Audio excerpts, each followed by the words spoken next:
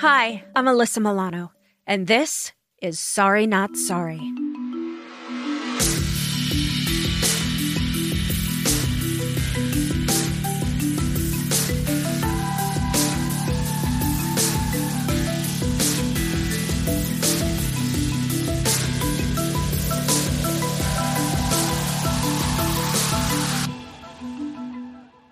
My guest this week is Scott Budnick. Scott is a film producer whose credits include The Hangover, which is the highest-grossing R-rated comedy of all time.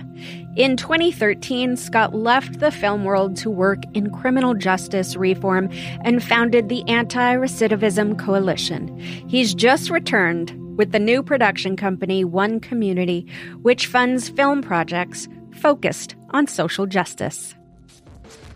Film producer Scott Budnick took a break from Hollywood to focus on criminal justice reform. He's the founder of the Anti-Recidivism Coalition and is now back making films. This is a story about a hotshot Hollywood producer who quit so he could work in perhaps the least glamorous environment available, prison. The difference between us is that we had parents that cared about us. We had positive adults in our lives that kind of gave us a path, and we had some wealth and some resources. But what if you're a child that has none of that? I also got that these were children and they had the ability to change and they wanted to change. And the kid sitting next to me had just gotten sentenced at 15 years old to 300 years in prison. Hi, this is Scott Budnick, and I'm fighting to create a criminal justice system based in redemption and healing. Sorry, not sorry. Scott, thank you so much for being with us. I want to start by talking a little bit about your earlier career. You produced films like Old School and the Hangover trilogy. How did you get into production, and what was your life like as you were making these movies? Yeah, I came out from Atlanta right after college and was very lucky to get in with Todd Phillips on my first job. But it wasn't simple. After graduating from college, I came out to LA and it took me 6 months to find something, and a lot of ramen soup and macaroni and cheese and dozens of people turning me down to finally end up in what was my dream job. I went back to Atlanta and worked on Road Trip with Todd. And from then on, we were together for 16 years. And I started off as a production assistant, moved up to a casting assistant, moved up to his assistant. And then by the time we were doing Old School, I was the president of his company and producing his films. It was a 16-year partnership. It was absolutely amazing. Had literally life-changing experiences being in Vegas, doing The Hangover. It was really surreal. At first, we lived in Caesar's Palace for about a month and a half. And it was a time where Bradley, Ed, and Zach were not huge stars. So we could walk around the casino, we could gamble, we could go to dinners, we could go places without much hoopla. And no one knew what that movie was going to be. We knew we had something special. We knew it was great, but ultimately no one knew what it was going to be. And so when we returned to Vegas for Hangover 3, it was a whole different story. They couldn't walk through a hotel, walk through a casino. And it was just, just being able to work on films like that, spend all day laughing. And it was a beautiful 16 years. It was really wonderful. It really is amazing how, when all of the movie gods are aligned, how that can be such a truly magical experience. As I am someone who has been doing this for 30 years and felt as though even in my most financially successful times or my most successful times, I felt like there was more, right? That there was more that I should be doing with my life or my platform. And I feel like you and I have that in common. So I want to talk a little bit about what made you leave the industry back when you left the industry. It's a pretty ballsy move. Yeah. I came out here, and for the first 4 years, it was like trying to kind of rise up in the business. And so it was lunches and dinners, and it was just this bubble, this entertainment industry bubble. And we're not the only one that has it. The political world has it, right? And DC and tech world has it. But I felt like I was trapped in this bubble where every conversations were about writers, directors, and actors, and no conversations were about real substance or real change. And I was just frustrated. I was frustrated living here. I was frustrated with the business. It wasn't fulfilling. And a friend of mine who I worked on Old School with said, well, I know you told me you followed this story kind of in the criminal justice system about these kids that were sent to prison for a long time. And I teach this creative writing class in juvenile hall. So do you want to come in one Saturday morning with me and be like a guest speaker in my class? And I mean, what was I going to do? Do the same thing I do every Saturday morning, is like sleep in, go to the beach. I'm like, yeah, I'll go to a juvenile hall on a Saturday morning. That sounds fascinating. And I went down to Sylmar Juvenile Hall and I walked in, and it was like a prison within a prison. There was this area called the compound where kids were being tried as adults. And I went in there and sat down in this unit, these folding table and chairs in a hallway. And these 10 kids walked in, and minus the tattoos and some kind of hard looks, they looked like kids. They looked like little kids. And I turned to the young man next to me who was 15, and I said, how was your week? And he said, it was a really tough week. I just got sentenced to 300 years to life. And I said, what happened? And he said, I stood next to my friend who shot the victim in the butt. The victim was in and out of the hospital in a day. And for standing next to the person with the gun, I'm going to prison for 300 years to life. And like, it didn't take much rocket science for me to understand, like, if that was my kid with my skin tone and my resources, they would absolutely be out on bail. They wouldn't be sitting in that juvenile hall, and they would be probably getting probation and not spending one day in prison for not shooting a gun that barely injured somebody. But because David had none of that, because he was from foster care, he was going to prison for 300 years to life. And that was just fundamentally effed up. And so I told those kids on that day, like, I'm here till the wheels fall off. Like, if you guys are willing to make these transformations, I'm here for you the whole time. And I said, in fact, I'm going to start teaching this writing class every Saturday morning, which I did in 2004 and still do now. And it just took me on this deep dive into the criminal justice system, where even in that first class, there was a kid named Adam who was going to prison for 6 years. And at the end of class, like, his hands were shaking. And he said, when I get out, like 6 years from now, like, can I get your number? Like, I really want to redeem myself and make my mom proud.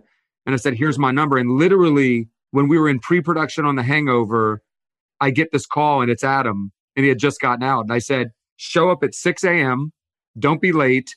Come work your butt off, and you have an internship, $12 an hour. And Adam showed up at 3 a.m. and had an attitude of gratitude and worked harder than anybody. At the end of it, my prep master said, this is the greatest guy. I'm taking him to Ironman. I'm putting him in the union.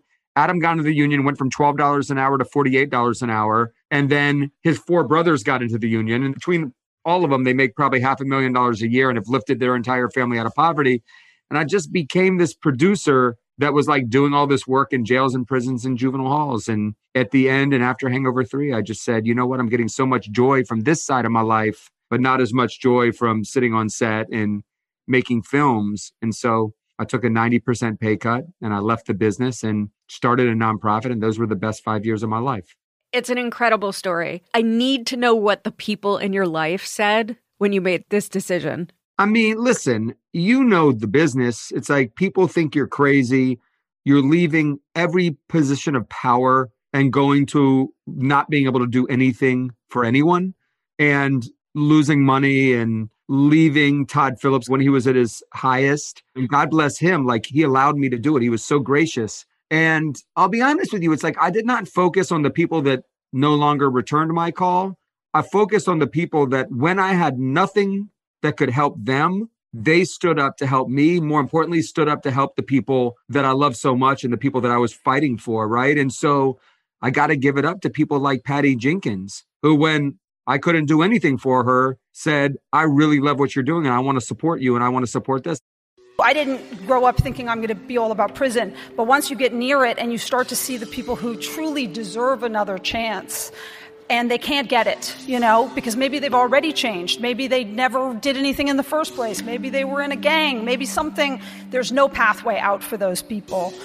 Many years later, I got to make a movie about a Wonder Woman, the same girl, like a similar kind of girl who gets a different path in life and gets a different chance, and she gets to be the hero she always wanted to be.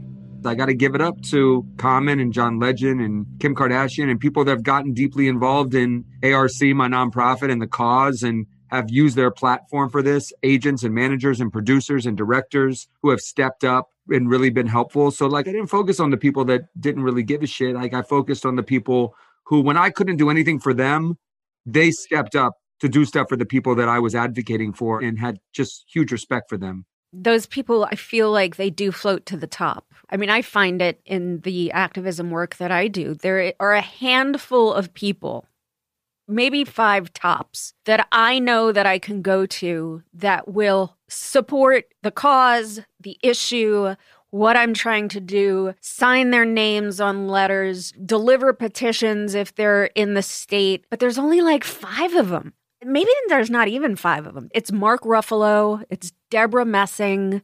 God bless the 2 of them. Yeah, exactly. So it just gets to this point where I just wound up being resentful, where I was like, wait a minute. So I've been getting asked this question because when we're doing this interview right now, there's the big runoff in Georgia. And so I've been getting this question pretty much from different organizers every day about like, what shows are shooting in Georgia and can we get those celebrities? And I was like, guys, if celebrities wanted to get political, the last 4 years would have been a pretty good time to do it.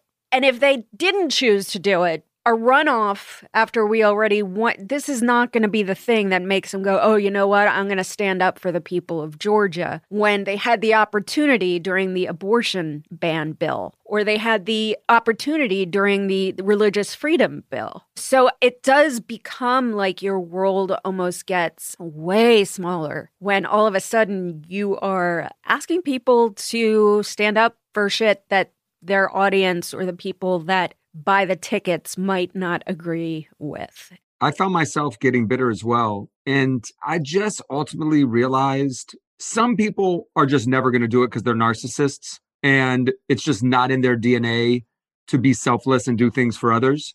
But I think there's a huge swath of people who currently are not helping me and not helping you just out of ignorance, right? Or out of fear. They don't understand how to use their platform. If they don't have a platform, they just don't know how to step in and volunteer, right? They don't know how they can contribute. They don't know if they're good enough. They don't understand the issue enough. They have fear that they don't understand the issue and will sound stupid, right? And so I just focused on the Mark Ruffalos and Deborah Messings, like the people that really did step up.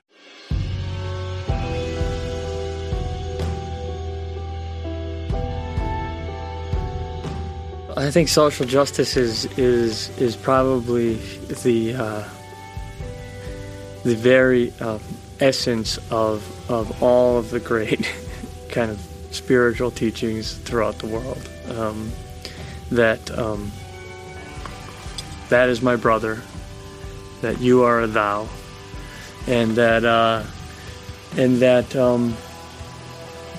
without that justice, there can't be any greater justice. In the last 4 years, I would go to people's Twitter feed and I'd be like, let's see what this person is saying. Surely there's got to be something on their Twitter timeline about, kids being in cages. And nope, nothing. They're selling a dress or whatever it is. And so it's just become really frustrating. And I get it. Like, people are, especially actors, it's scary putting yourself out there, and trolling is a real thing. People are really into hurting people with an opinion. But my God, how much more money do you need? Like, if you're not going to use your platform.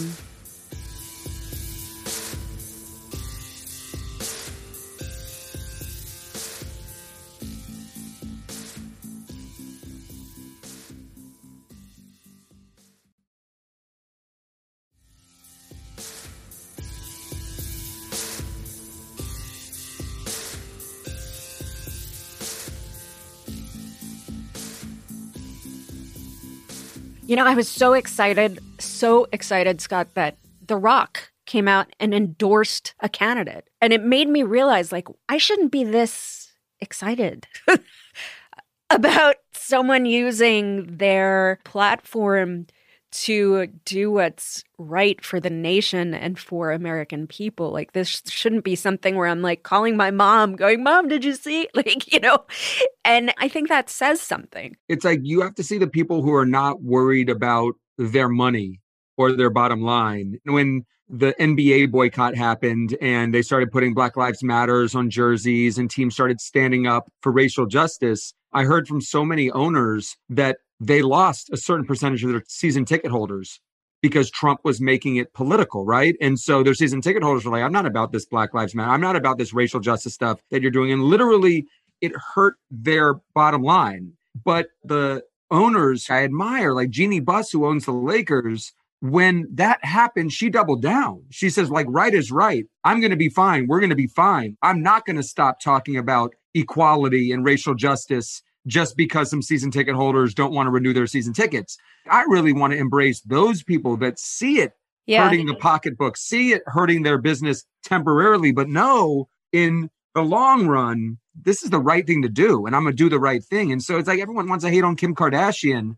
It's like the fact that Kim will use her 190 million Instagram followers and is going to fight her ass off for an innocent black man on death row and is going to go to the White House and hold her nose to stand next to Donald Trump to try to get him to pardon a grandmother who's serving a life sentence for marijuana. And when I ask her, are you worried about your fans? She says, I don't care. Right is right. Why am I not going to go and talk to a president, whether I like him or dislike him, if it could help this woman who is spending the rest of her life in prison for some barbaric, unjust, racist laws? For people like you, Alyssa, and others who stand up for equality and stand up for these issues, I just have huge love for you. I've always loved Kim Kardashian for many reasons. And I was shocked at not only the way we're so able to build people up and worship them and then sort of tear them down, which I think is what happens a lot, but also you look at people like Van Jones, who could not be more of a progressive leader, in my opinion, and yet got just raked over the coals because he chose to work with Trump and potentially give Trump a win, and what that meant for the progressive movement. And it was such bullshit. It still drives me nuts because here's this guy who's worked, I love him, 3 successful progressive organizations that he has started. The work that he did is true progress. So this whole idea of the progressive community choosing who gets what and who gets the credit and why, it's going to hurt the movement, but also it impacts how many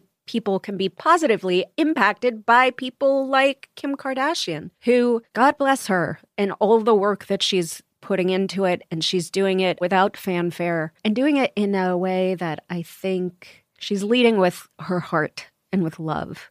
So I want to talk about the issue of mass incarceration, and I want to talk about it specific to the state of California. What leads to mass incarceration in California? We have had policies for so many years that criminalized addiction, criminalize mental illness. We had this scare in the 90s where the conservatives and even some liberals wanted to talk about super predators, juvenile super predators who were born to be violent and gang members. And that theory has now been debunked. But what it did was ratchet up sentencing and ratchet up what we did to people who were part of a gang or had committed a crime. And happening regionally, the Arizona Supreme Court says a state law that creates harsher sentences for people who threaten others only because they belong to a gang is unconstitutional. Tuesday's unanimous decision said the law violates the U.S. Constitution's due process clause because it enhances criminal penalties even if gang membership is not involved in the underlying crime.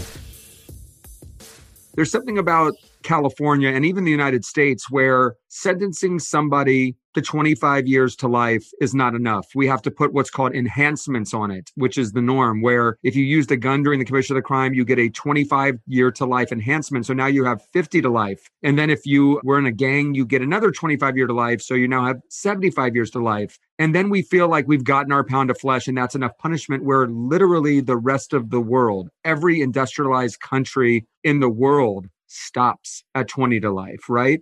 And so we're so out of whack. We're the only country in the world that would sentence a juvenile, a child, to life without parole, to die in prison. No other country in the world. And so these policies just led to the prison population.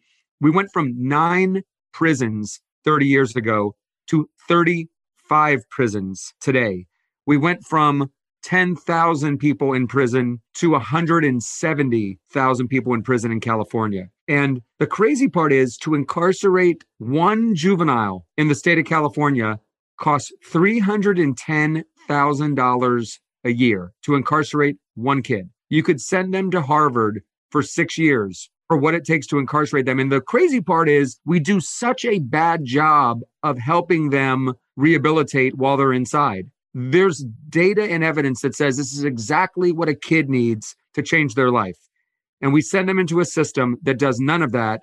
And ultimately, 7 out of 10 that come out end up recidivating, going back into prison. And if I was the CEO and I made a product that cost $310,000 and 7 out of 10 of those products failed, I would be fired. The company would be bankrupt. But for the last 100 years, this is what we've done. And this is why conservatives and Republicans have said, no, we like small government. We like fiscal prudence. Evangelicals like redemption, right? And so it's like the only bipartisan issue on the planet because this makes no sense. It doesn't make financial sense. It doesn't make human sense. We're ripping black and brown males, fathers out of their communities for decades. Kids are growing up without their fathers. It's just enough's enough. This is not how you solve the problem. It's not even how you keep the public safe. I just got chills all over my body because it's just beyond my comprehension how anyone could think that this is a good system. Can I tell you some of the progress that has been made, though? Please. Because that was up until about 8 years ago.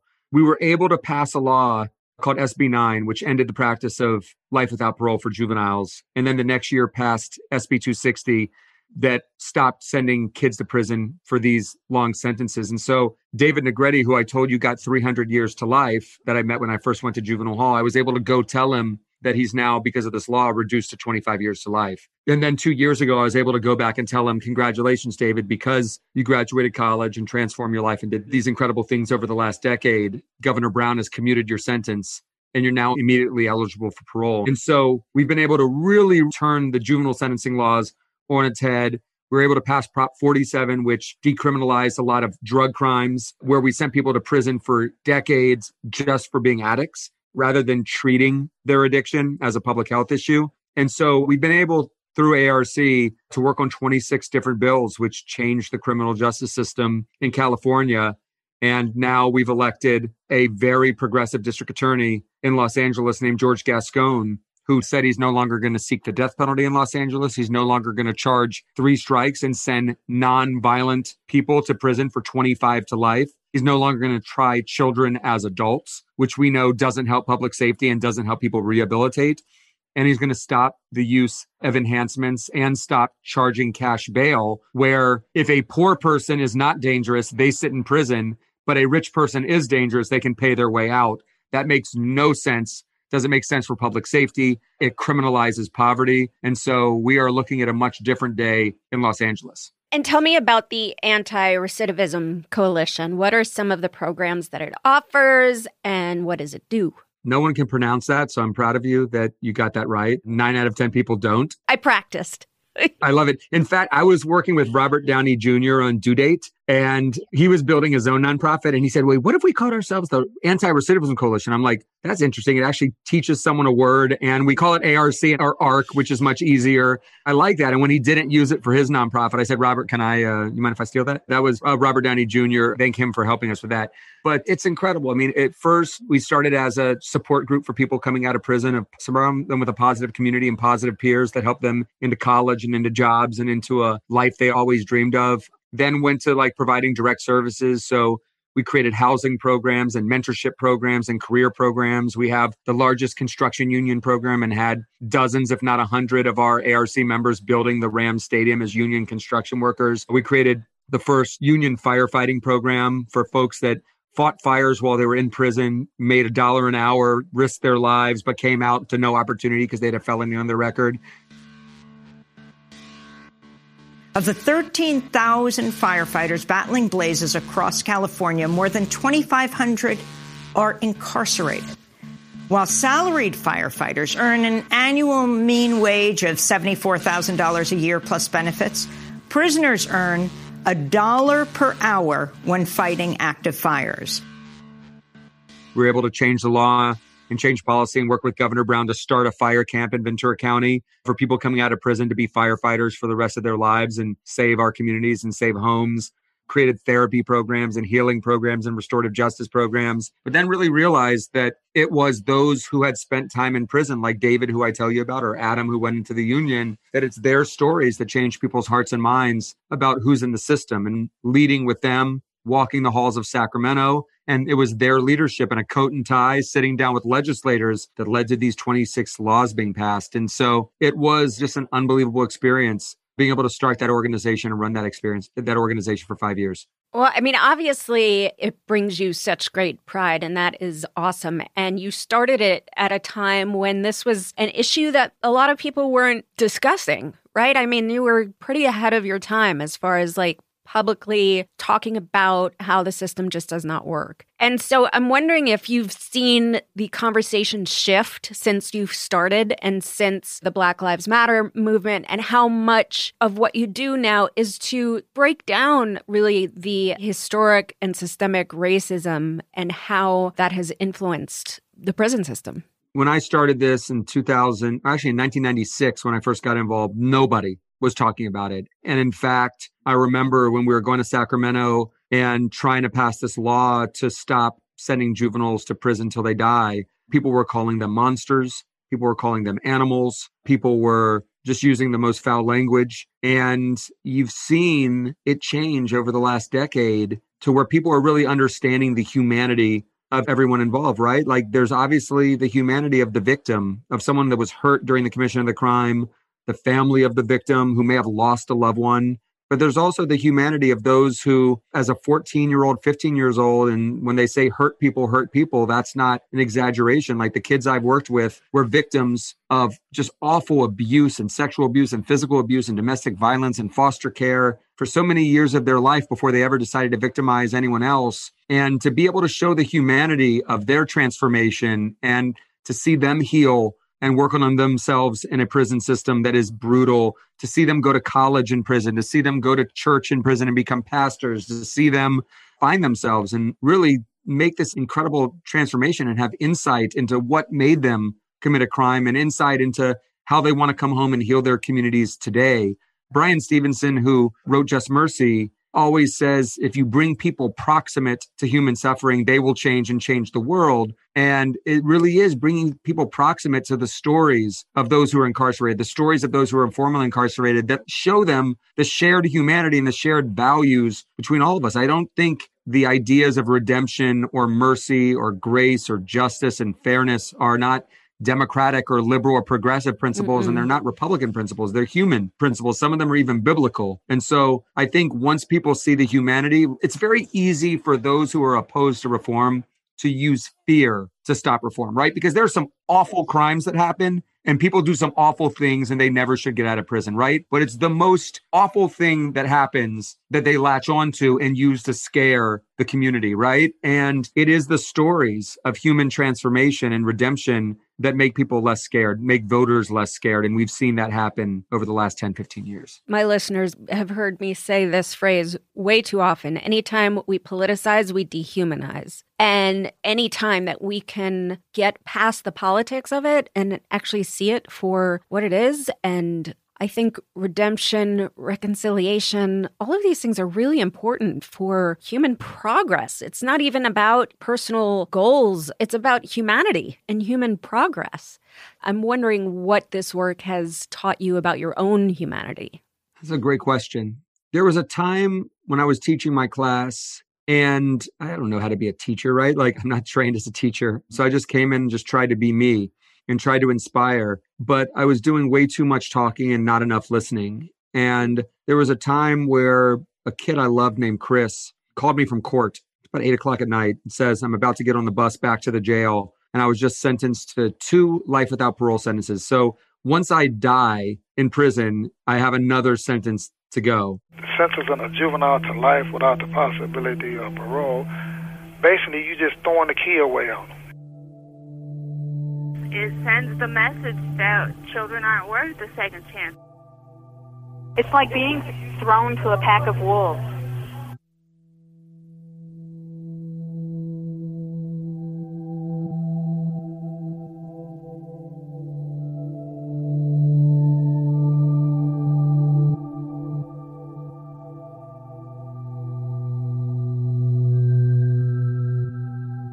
And he goes, can you come to juvenile hall when I get there and talk to me? So I went to juvenile hall at 9:00 at night, and I'm driving there and I'm like, what do I say to a kid that where a judge just called him a monster and said, you were going to die in prison? The judge told him this. So I call the Catholic chaplain, Jesuit chaplain, and I said, what do I do? And he said, Scott, it's not about what you say. It's about the power of presence. It's about Chris knowing that you're there for him and you care and you're not going anywhere. And through thick and thin, you're going to be there for him.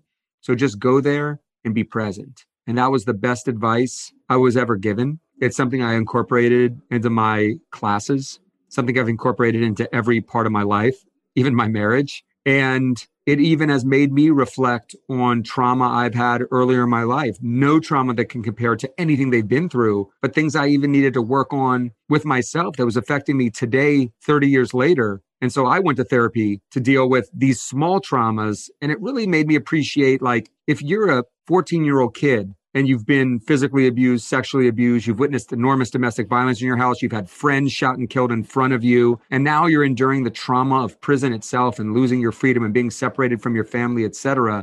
Those aren't things that just go away by going to college and changing your life and getting a job. Like, that requires deep therapy and healing and restoration. And so it just made me do that work on myself so I could be a better mentor and be a better friend to those inside so they can feel comfortable doing it for themselves as well. It is crazy how this work does reflect back on our own damage almost.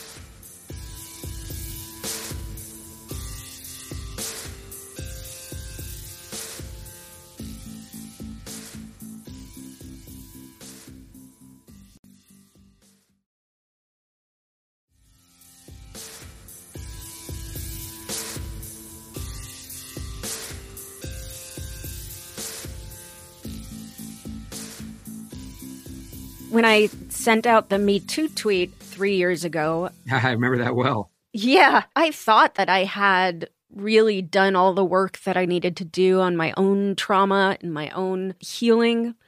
And after I sent that tweet, when I started having women share about their own sexual trauma, it triggered everything inside of me that I hadn't dealt with.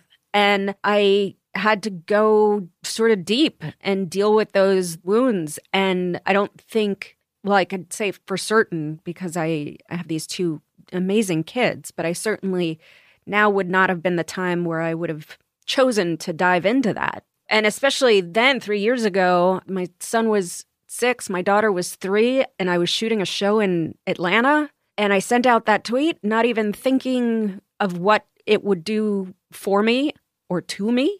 But the reflection of people feeling that I was showing up for the work made me have to show up for myself and my family in a different way than I had thought I'd ever needed to do.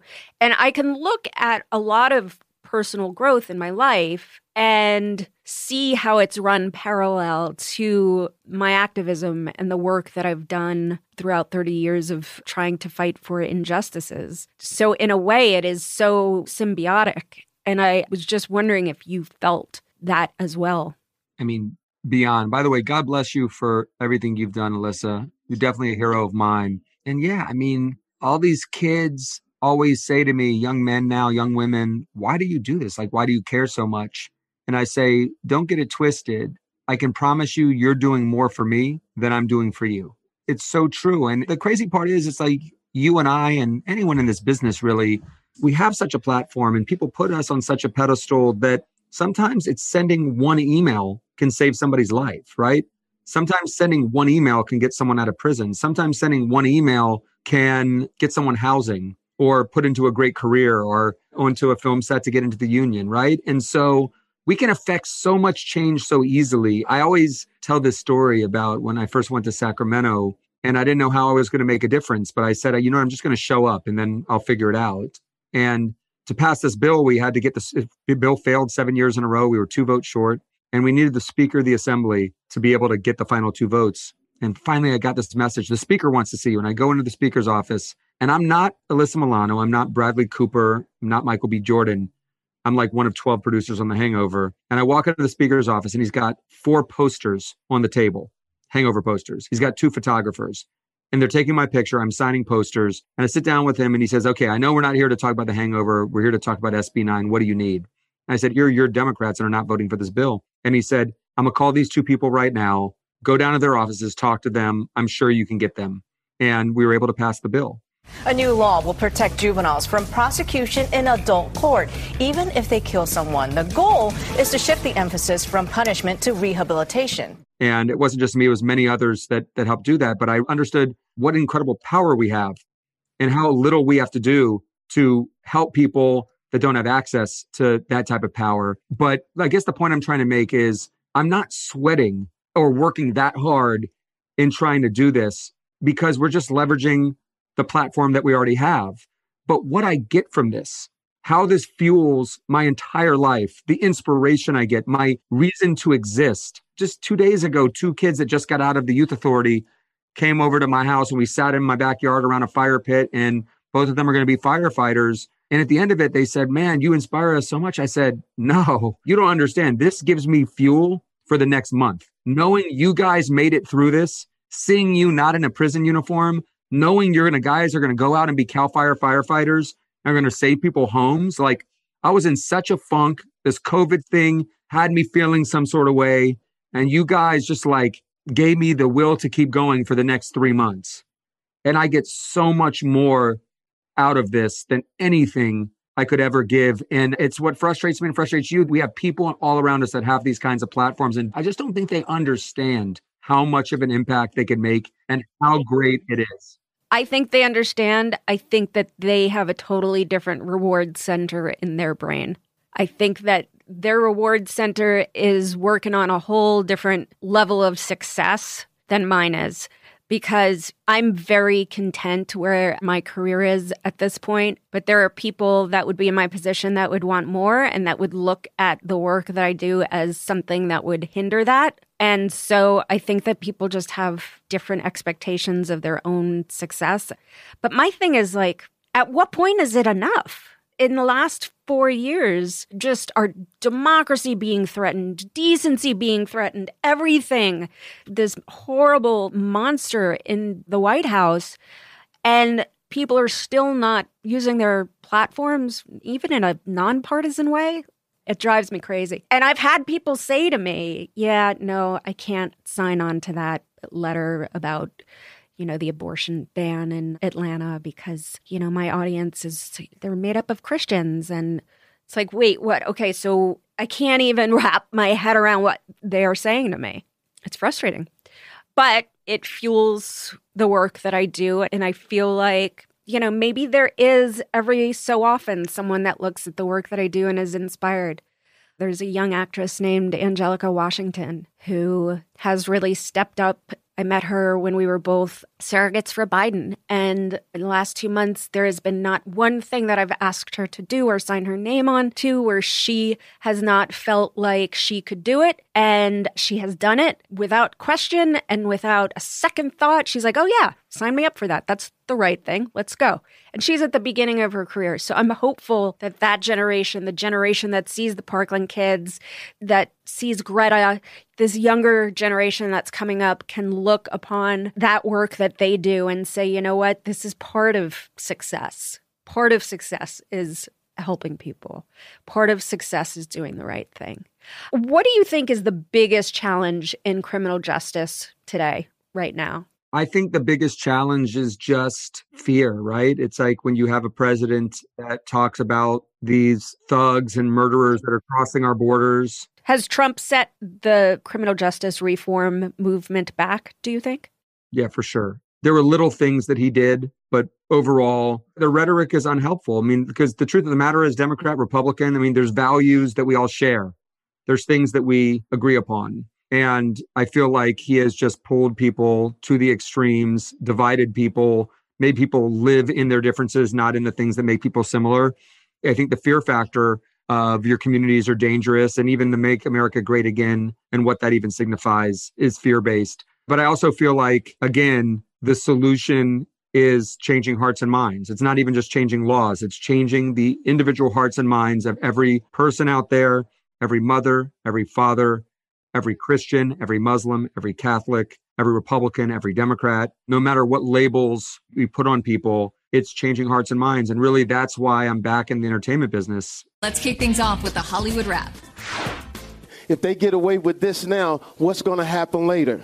Jamie Foxx has been on the front line of the protests to end racism. You don't know what you're into down here in Alabama when you're guilty from the moment you're born. Now Jamie's film, Just Mercy, is available for everyone to watch at home. And that's why we made Just Mercy. And that's why we're going to be making 4 to 6 movies a year, because I really believe that we have the power in this business to deeply move culture and to create empathy and to tell stories that make people empathize, understand issues better, and to lead them into action. And so, although it's the biggest issue today, I think it's the thing that I'm most excited to attack. There's nothing more powerful than storytelling, so it is really, really important. So tell us more about One Community. One Community is really the kind of storytelling apparatus of not just in the world of criminal justice reform, but in all issues of social justice, racial justice, economic justice, immigration, refugees, women and girls, the equity that they deserve, education reform, people struggling with mental health and addiction, like all of these issues of inequality, to be able to tell stories that humanize people. I remember meeting a guy at a party when I was running ARC that kind of ran the political movement for marriage equality.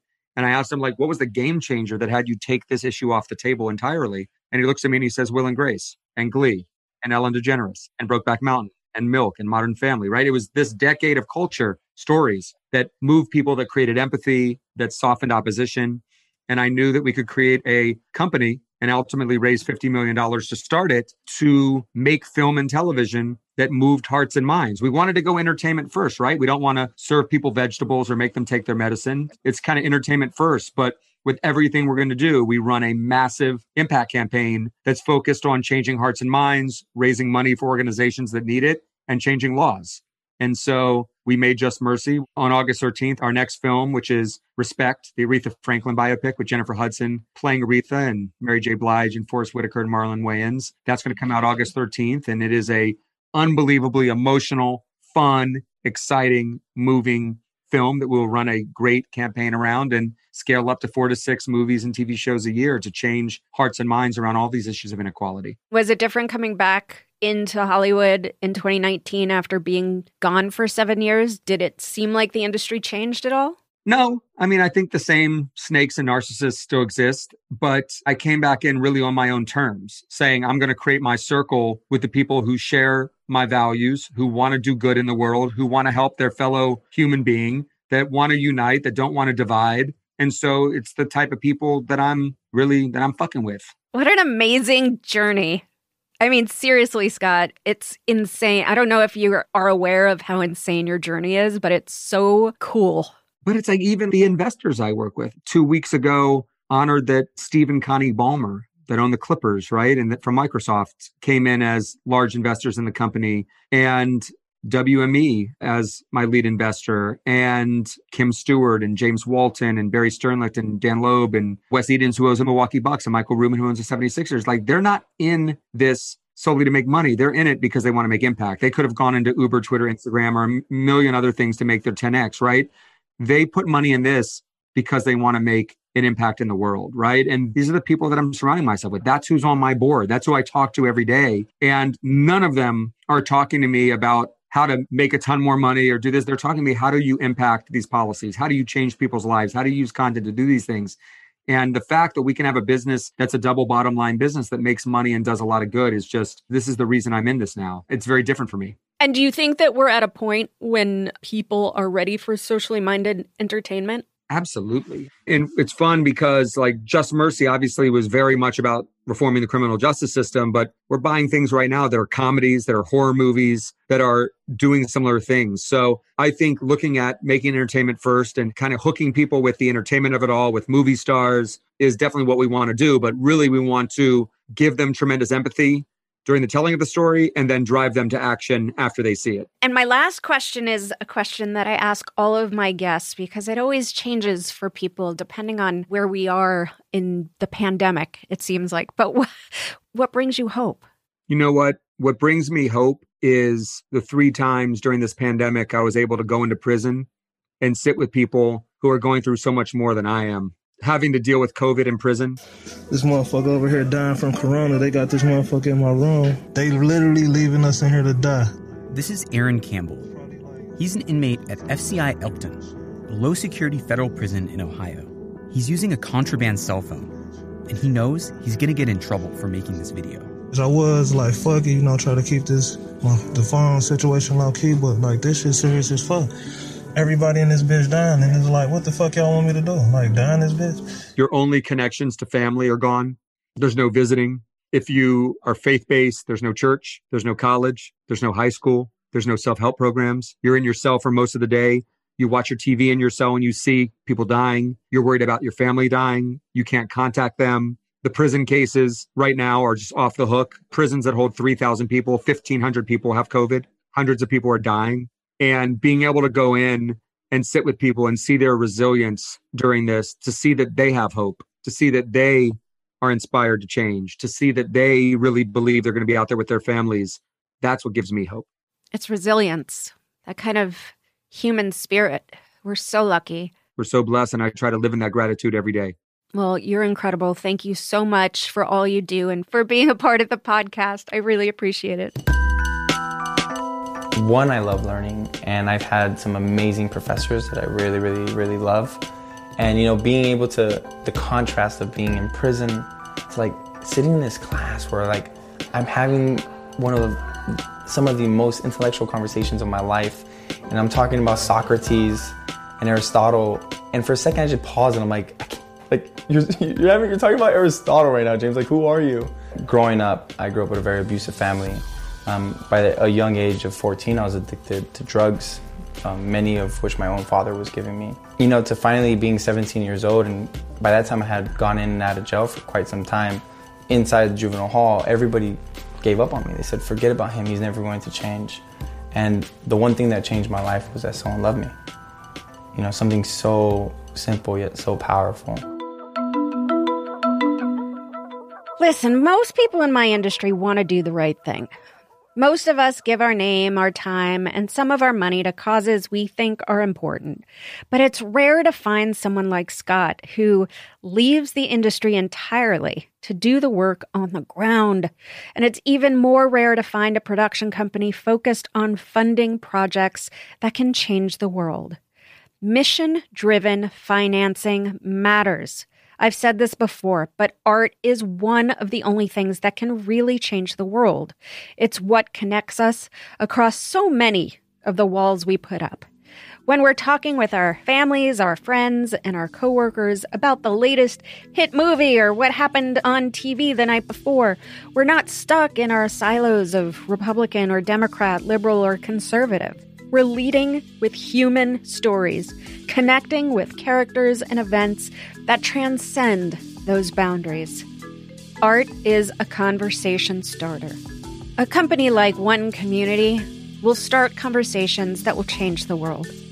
It's so important for producers in Hollywood to put their money where their mouths are, giving us art that we can talk about and use to change hearts. It's how we can move forward together. Well, I'm looking forward to what One Community comes up with next. And I'm hoping more producers in Hollywood follow in Scott's footsteps. Sorry Not Sorry is executive produced by Alyssa Milano. That's me. Our associate producer is Ben Jackson. Editing and engineering by Natasha Jacobs. And music by Josh Cook, Alicia Eagle, and Milo Bugliari. That's my boy. Please subscribe on Spotify, iTunes, or wherever you get your podcasts. And if you like the show, please rate, review, and spread the word.